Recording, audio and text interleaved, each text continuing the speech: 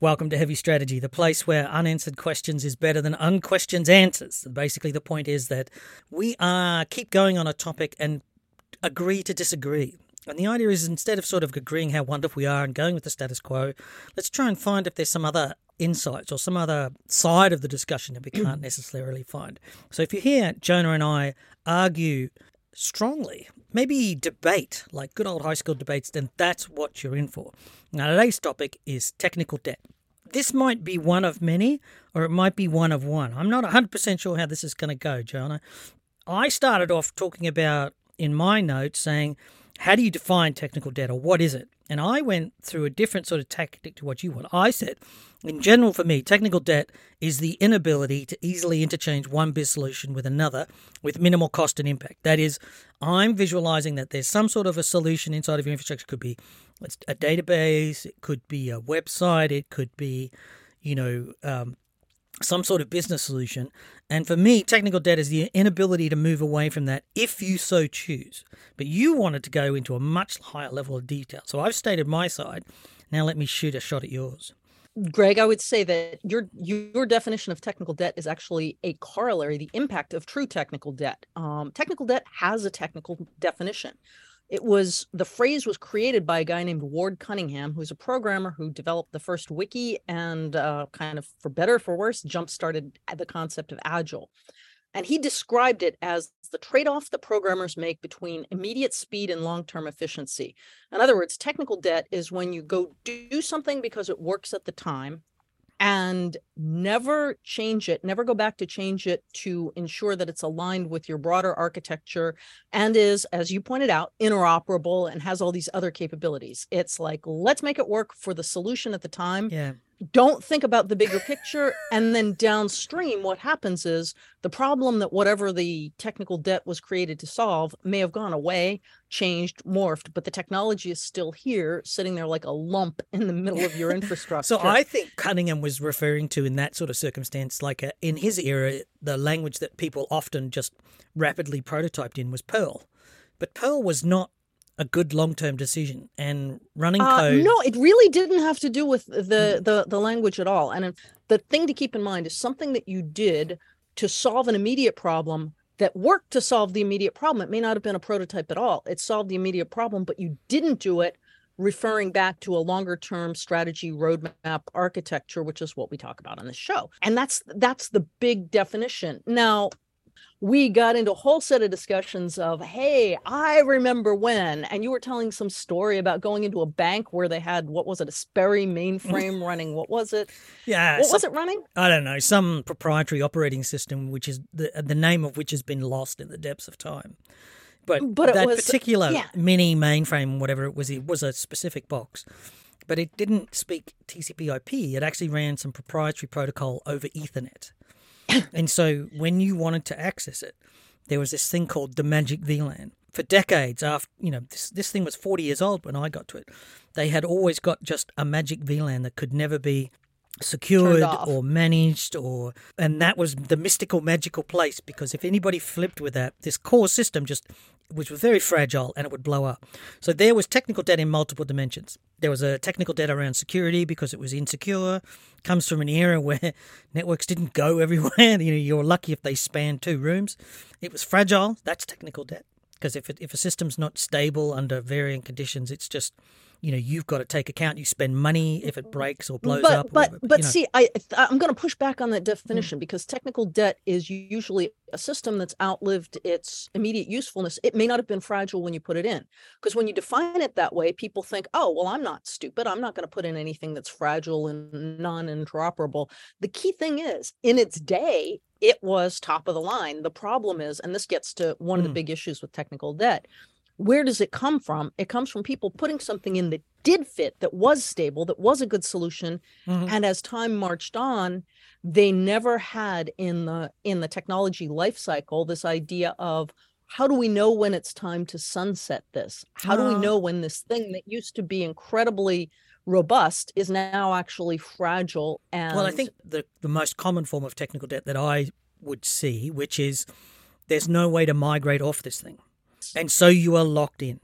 And The problem... Well, no easy way. There's always a way to migrate. It just costs money and takes time. And quite frankly, the reason that happens is because nobody planned for it in the beginning. Well, the chances there, if you're going to pay down the technical debt, what are you paying in? You're paying in money to have a service to do the migration, to the impact to the business, to pay down the technical debt, to the time taken to do the migration or to rewrite the application, or if you've got this app that you wrote or script you wrote in Perl 30 years ago and you're going to refactor it into Rust or whatever it might be, right? That has no capital cost because you don't have to go and buy Rust or buy Perl anymore. You did have to once. You had to go and buy an IDE and a license for the language, but today you don't.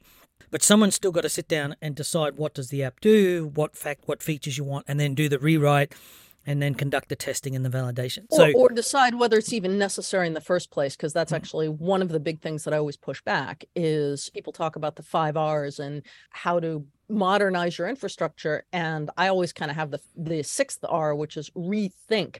The business process that app may instantiate may no longer be necessary because times have changed. But if the debt's too high, and this comes down to this concept of debt, if what you need to pay to rid yourself of that debt is more than the business process that technology does for you, right?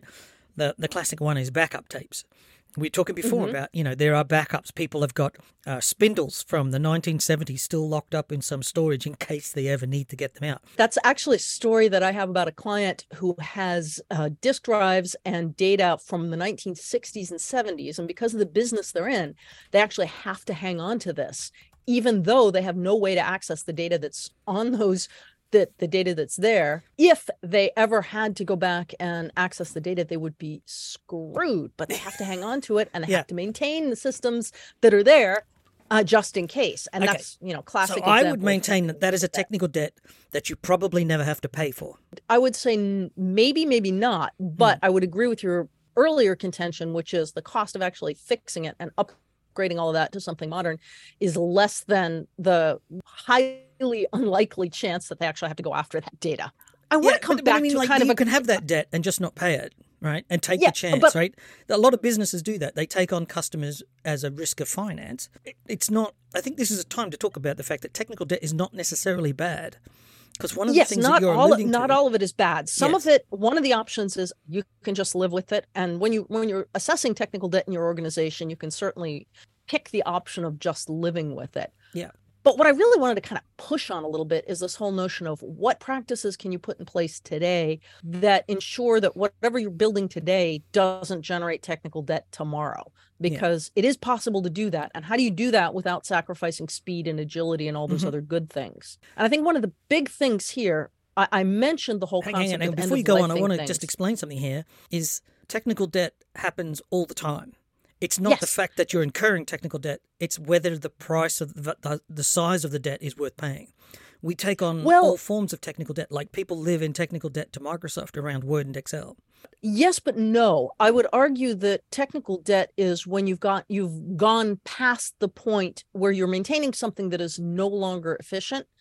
You can say, okay, well, we're using Word because we always used to use Word, but realistically, everybody uses Word because everybody else uses Word. The moment the rest of the world switches, everybody can switch off.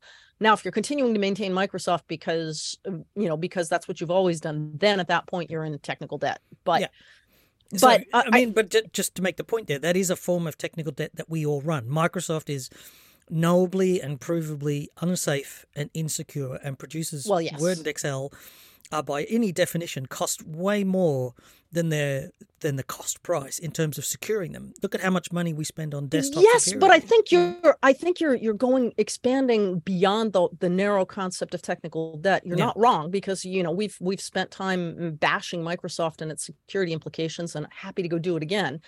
But my main point here is technical debt is stuff you deployed in the past that is now dragging you down. And the point is, you're always going to be in a position of having to roll something out that has to be out quickly, that has to be, agile, that's solving the immediate problem. You don't have the luxury of having a 15-year plan and carefully executing on it, because technology will change. But if you follow a handful of practices, you're going to minimize the amount of time that you find stuff from the past is kind of lurking over you, or I'm thinking a bad Mexican meal, haunting you long after the experience. And I want to really hammer on this because I think it's important for people to understand is this notion of any product that you roll out, anything you design, develop, and deploy. Everybody loves to pay lots of attention to proof of concept, to building it out, the test cases, to rolling it out into production, a little less attention to operations, but that's starting to become more popular since DevOps. But almost nobody that I've seen has a product lifecycle that then ends with, okay, these are the signs that will tell us we no longer need this technology, and this is our plan for sunsetting it. And I'm telling you, if you make those plans early, you may have to change them later on, but at least you'll be able to say, aha, I have warning signs that are telling me that this once robust and critical technology is now fading into technical debt, and I need to start thinking about shutting it down. And I'm telling you, the other thing is, that's a longer, slower process. And one of the big things is making sure that the users and the stakeholders understand that their beloved application, or whatever the hell it is going to go away at some point in the future. And they just need to know that. Yeah. I guess there's always an expectation that something will last forever. Microsoft Word's success, of course, is that everybody's used to it now and nobody's going to, for better or for worse. We're kind of stuck with it no matter how much we spend making it secure or making it usable or keeping it controllable. It's not integrated with a version control system. It's not. At the end of the day, I think one of the topics that you wrote down here is that a lot of people see technical debt as prioritization of deployment speed over long-term value. And so we tend to say, this will solve it right now. I guess one of the things that I want to highlight here is that technical debt happens differently. It's not one thing. It's actually one of those topics, we've had plenty of these on the show where we sort of say, yeah, but you can't define it in one thing. It's often sophisticated, multivariate, multidisciplinary, stuff like that. Would you agree with that? Yes, but no. I mean, I think technical debt is interesting enough in and of itself that you don't have to expand it to cover the known universe of problems that we have architecturally. So for example, I don't think Microsoft Word is the most egregious form of technical debt in most organizations. I don't think it even Sorry, measures. Did I say that out loud? Yes, possibly Oracle, the example that you gave of the old Sperry mainframe, things like that are much more egregious. And the reason that they're really bad gets to digital transformation. We talked about that in a previous show. If IT had not been stuck cutting costs and dealing with the consequences of technical debt, IT would have been where it should be, which is leading digital transformation. And it's directly because IT got stuck maintaining 20, 25-year-old systems and didn't have the budget to migrate off them and do new things. Business leaders started saying, oh, well, wait, now there are these new technologies. It's all digital transformation. So we'll bring in people from the outside who will transform us. Yes. You were giving this great example, Greg, where you were the hated contractor because you came into the bank and you were getting paid twice what everybody else was, although you were a contractor and didn't get the days off and whatnot. I didn't get holidays or a retirement plan or anything. All they heard was, But that's kind of what's going on with digital transformation. It's like the whizzy big companies from the people from the big six consulting companies come in and kind of hand wave about all the cool things you could do with technology, and the IT guys are sitting in the corner going, we knew that. If we just didn't have to maintain the damn Sperry mainframe, we could have done that for you. Yeah, sometimes the definition of a consultant is a person who asks you for your watch and then tells you the time and then walks off with the watch. Yeah, exactly. And we say this as consultants. The things to focus on really are, number one, why did you get it? And what can you do about it? And how can you avoid getting it in the future? And when I say avoid getting it, everything will become technical debt, but how can you manage it tidily? And I think debt is the great part of this because there are lots of scenarios where people manage debt very neatly. For example, if you go out and you get a mortgage, you know exactly what it's going to cost you. You plan your lifestyle around it. You budget for paying off that mortgage. And, sometimes you decide that you're going to pay it down early and have that money available. And organized, managed part of your life, as opposed to someone who goes out and gets some kind of balloon mortgage with no idea of how they're going to make the payments. You can do it the same ordinary way where you manage it, control it, and pay it down at a rate that works for you, or you can do it the stupid way, which is, oh, look, if I, for $50,000 down payment, I can buy the $600,000 house, without realizing that downstream you're gonna have to be making payments that are bigger than your entire annual salary. Although there's a lot to be said for a fixed 30-year mortgage these days. It's like 30 years of rent at a fixed price. Well, yeah, but you can always pay off those early. You should at least negotiate those terms. I am now mortgage free. Woohoo! Always a good thing. Yes, always I also a good am thing. mortgage free. That is freedom. Yes. There is no technical debt around my house ownership. Exactly. And I think that's the other thing to think about, because it is cheesy, but it's important, because when you realize it's possible, like everybody grows up thinking, oh, I have to have a mortgage. When you think about, wait, what if I didn't? That's when real freedom happens. I think other than having an end of life built into your product deployment, I think the other really critical thing that helps you mitigate technical debt is having an architecture. And 99 times out of 100, what happens when you're trying to solve the problem right now is you either deviate from your architecture knowing that you're deviating from the architecture, or you didn't have one in the first place. Deviating from the architecture, knowing that you're deviating, is actually okay. Like, I'm not saying don't solve the immediate problem right away. You should. But knowing that you have an architecture and building in plans to bring in whatever it was back into the architecture is key in that situation. So you can say, look, we know the right thing to do is XYZ. The expedient thing to do is ABC. We're going to go do the expedient thing, but here's our plan to bring it back into the architecture. And if you do that and follow through on it, that's good. Well, if I you think don't what have you're an alluding to, architecture, let me throw this at you then. Yeah.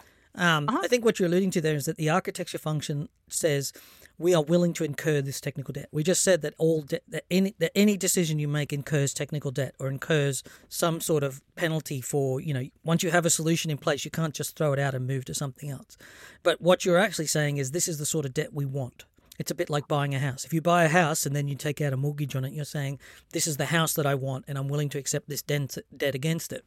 Technical debt is the same. And your architecture function then allows you to manage the debt around the technology decisions that you make and the business processes associated with them. Brilliantly put, Greg. Brilliantly put. That's exactly it. Just the way that an intelligent mortgage, a fixed rate mortgage, as you said, a fixed rate 30-year mortgage, that to manage the debt, the architecture helps you manage the technical debt and keep it to a tolerable level. Because yes, you're never going to be able to avoid it unless you're, constantly burning down your environment and jumping from company to company. And you really don't want to be in the position of having to do startup technology every single time you do something.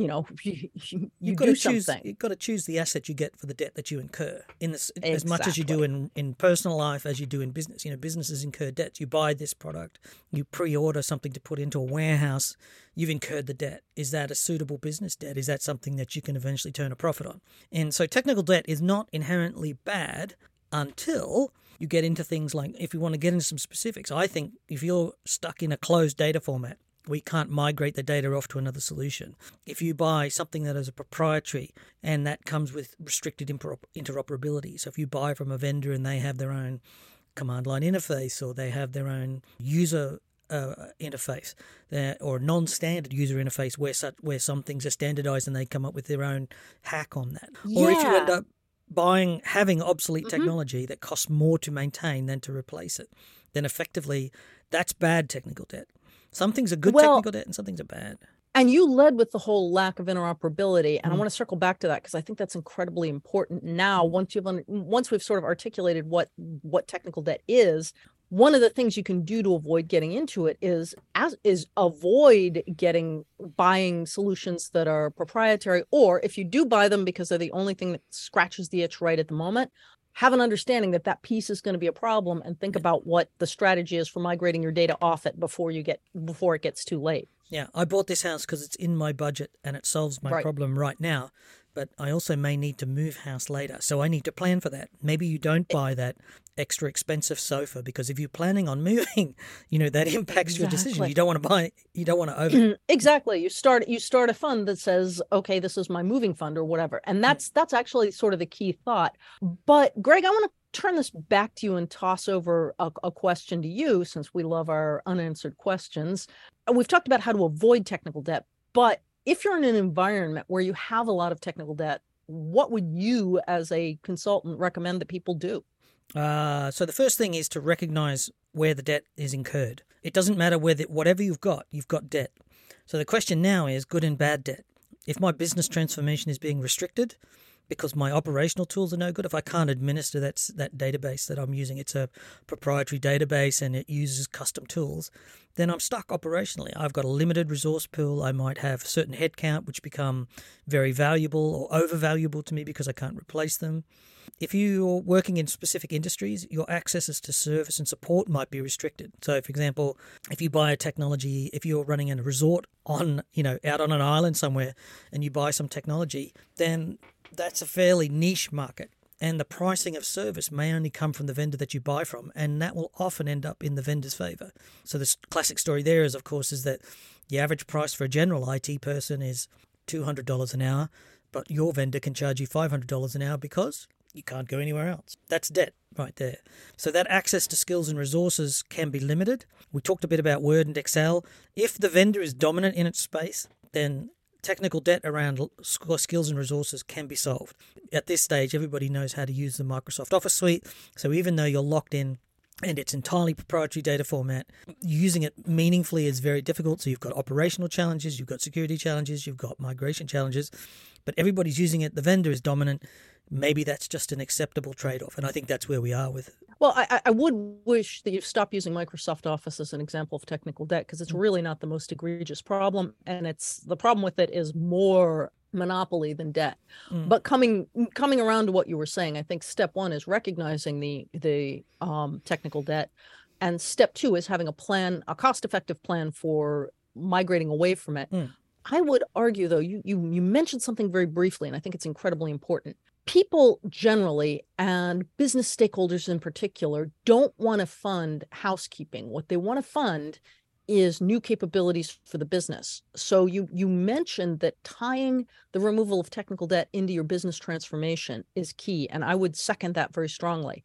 A better way to make all this palatable is to go, instead of saying, I am going to go eliminate technical debt, the real problem is the business stakeholder says, well, what am I going to get for that? And the only answer you're going to be able to give is, well, I'm able to operate my IT environment faster, better, cheaper. I care about new functions that I'm going to be able to get. So let me hire this digital transformation person over here. And I might or might not fund you to get rid of technical debt because, you're managing IT fine. I'll just go pay for someone over here to do my digital transformation. If you upend it and say, what is the business function that the business needs to accomplish now? New and future business function. Build out a project to enable that function, fund that project, and include as part of that drawing down the technical debt of the system that ultimately will get replaced by the new function. That's usually a better way to get funding than to try it on housekeeping best practices, because unfortunately business stakeholders are like 5-year-old kids in a candy shop. They want the shiny tasty thing and they don't want the broccoli. Yeah. And so you sort of have to say, well, here's your lollipop, but you have to eat the broccoli to get the lollipop. Yeah, I think the challenge here is a lot of people see technical debt fairly narrowly. And one of the things that I've learned over the years is to start looking at it way more broadly, if that makes sense, where it's, a business process can be working and it's doing what you want. The challenge here is to recognize that it's fine, right? Just because you're using this lousy business process thing. But what I also want to highlight is that we've significantly addressed a lot of technical debt around openness and open standards. The challenge here is we've seen tools like Linux come around, which just gives us a basic standard for operating systems. There are things that it makes sense to standardize, to have as a commodity to be and using as open source. But there are times when you don't. So there's times you literally want to incur technical debt because that gives you a richer, better, more profitable, less operations, more feet, whatever it is. Technical debt is a real thing and you actually want it. It's not just a no. Exactly. And I think there's nothing else that you come away from this show with, the idea that technical debt isn't an unmitigated bad thing. is probably the top one. The second one might be that there are ways to mitigate the amount of debt you accrue in the future so that you're only getting the debt that you want. And I think the last one is there are processes for eliminating technical debt from an existing environment, but the trick is generally you're going to not get funded for it. So you have to tie it into some new capability. Yeah. And focus on building that new capability out and then kind of roll in and as part of this, we have to actually get rid of this old system, legacy system behind it. There's a phrase for that in the agile programming model. I know one of my clients actually took their absolute core application, and when they were rolling in agile, they basically said, we're going to rebuild this application with all the new functionality you can get with today's technology, and then turn off the old one once migrate everyone to it, and then turn off the old one once everybody's gotten comfortable that the new technology can enable what the old monolithic solution did. And it worked. And that approach does work. Yeah. And they ended up with a brand new modular, interoperable, all those good things, agile system. And they were able to turn off a 25-year-old system that was incredibly expensive to maintain. And the thing I would say to people, and I've been quite successful is this, is when you're talking to business people, talk about technical debt in business terms that I've used here today, where I've got stock sitting in the warehouse that I can't sell. That's sitting on the books as debt, right? Because you've paid for it and you can't sell it. Nobody wants to buy it. That's what you're sitting on here. You need to talk about operational debt. That is, this solution or this business process we have is costing us this much to maintain. It would be cheaper to consider paying down that debt by buying a new solution to replace it and having something that we can operate more efficiently. Talk about it in terms of speed to market. If we replace this solution, you could be able to bring new products to market. So the big one we've seen recently is a lot of companies suddenly say, let's get technology to deliver SaaS. So let's build a cloud-operated service. We can create a new product just out of technology, create subscription revenue from it, and our customers get more from our existing products and we grow the overall revenue. However, in the process of that, we incur technical debt. There is a debt in technology, not just a simple debt, that is, and it's like holding stock in a warehouse. As long as that stock's sitting in the warehouse, it's costing you money. It's either depreciating or going obsolete or whatever, and you've got to look at your technology in the same way. And if you can phrase it, or I've had great success in terms of phrasing it to executives in that way. I want to detangle two concepts that you raised here because I think they're both important, but they aren't necessarily related. If you're working for a CFO or a CFO-minded person, you can make the argument that good housekeeping makes sense by using business terms. Your warehouse with the obsoleting technology, et cetera, et cetera. And there's a decent chance that the CFO will say, you know what, that makes perfect sense. I wouldn't do that in any other area of the business. Why would I allow IT to do that? Yeah. And that's a compelling argument. Yeah. However, in a lot of cases, you may not have good fiscal discipline generally, or your CFO may not be in a position to make that decision. That's when you pivot and say, new capability, let's give you the new capability. So we'll give you the candy first, but you have to eat the broccoli later. Yeah. In that model, you peg elimination of technical debt to the new thing, the new capability that your business stakeholders want. And I think they're two different things. You can make the same argument for the same or make two different arguments for the same project to two different people, but you don't necessarily have to do both at the same time. You can, if you're lucky enough to have a CFO who understands the logic, you're good. You're golden. You can go in and say, I'm getting rid of the technical debt because it doesn't make sense to have it. If you're more like most organizations, you actually have to peg the elimination to the delivery of the shiny new thing. And this is where people often get confused about technical debt and using open source or open standards or interoperable standards. That's only part of the thing. That is, the value of openness is the ability to unlock, to lock out, I call it. We talk a lot about vendor lock-in, but what you're really talking about is the inability to lock out or to unlock and get away. And this is where open standards, openness, open source can help you because it makes it more portable. But it's not the overall problem of technical debt. The overall problem of technical debt is a bit wider than just your technology choices and, which ones you want. So I'm not rabid about open source. It's just a way to incur less debt, but probably a higher operational cost. And I agree with that. And I think technical debt, as you just said, is bigger than the question of openness, but openness should be a selection criterion for every product, solution, service that you bring into the organization for exactly that reason. It minimizes your chances of being stuck with technical debt downstream. So definitely agree that technical debt as a problem is bigger than interoperability and openness, but an emphasis and a strategic direction towards interoperability and openness can mitigate the problem downstream. And keep it in business terms. Again, when we talk about talking to the business and talking in a language they understand, we shouldn't have to. I've said this before. We should. They should be able to meet us and understand something about us, but they don't. Talk in that sort of language. Try and turn it into this. Storytelling is super important around technical debt, and getting the right stories and the right story arcs is what will lead you to some sort of success. Or remember, you can always get away from technical debt by quitting. That's very important. Well, too. There's that. Go to another company. Exactly. Well, I rarely say this to you, but I couldn't have said it better myself on that. So I think we've wrapped up that topic, but we would love to hear from you if you're wrestling with technical debt. Please come and talk to us. Greg, how do they send in a follow-up? You can head on over to packetpushers.net/FU. You can tell us what you really think, or you can send us follow-up, whichever one of you want to do. And don't hesitate to talk about us on social media. It would be super helpful if you tell your friends about this show, if you found what we're talking about valuable. And this format is unusual. We're not sitting in the mainstream of the podcasting industry. It would be very helpful if you'd help us find new audience. Also, if you want to come on the show, as Greg keeps pointing out, we would love to have you on the show. Come tell us your experiences with technical debt. Tell us whatever else you want to talk about that's technology strategy related, and tell us that we're idiots. Hey, we can take it. We're big boys and girls. Yeah, it's not just about our opinions, it's about yours as well. And we're trying to take your perspectives in as much as we know how. But it would be really interesting to find if someone's got an idea or a way to measure this too. It would be interesting. Yeah, and that's a great thought. We have to come back to that. If you want to join our community, come on over to the Nemertes community. Hit the Nemertes website, nemertes.com. Click on the community tab and just mention Heavy Strategy. We will usher you right in. Greg and I hang out there, and we'll chat with you. And we'll look forward to seeing you in a couple of weeks.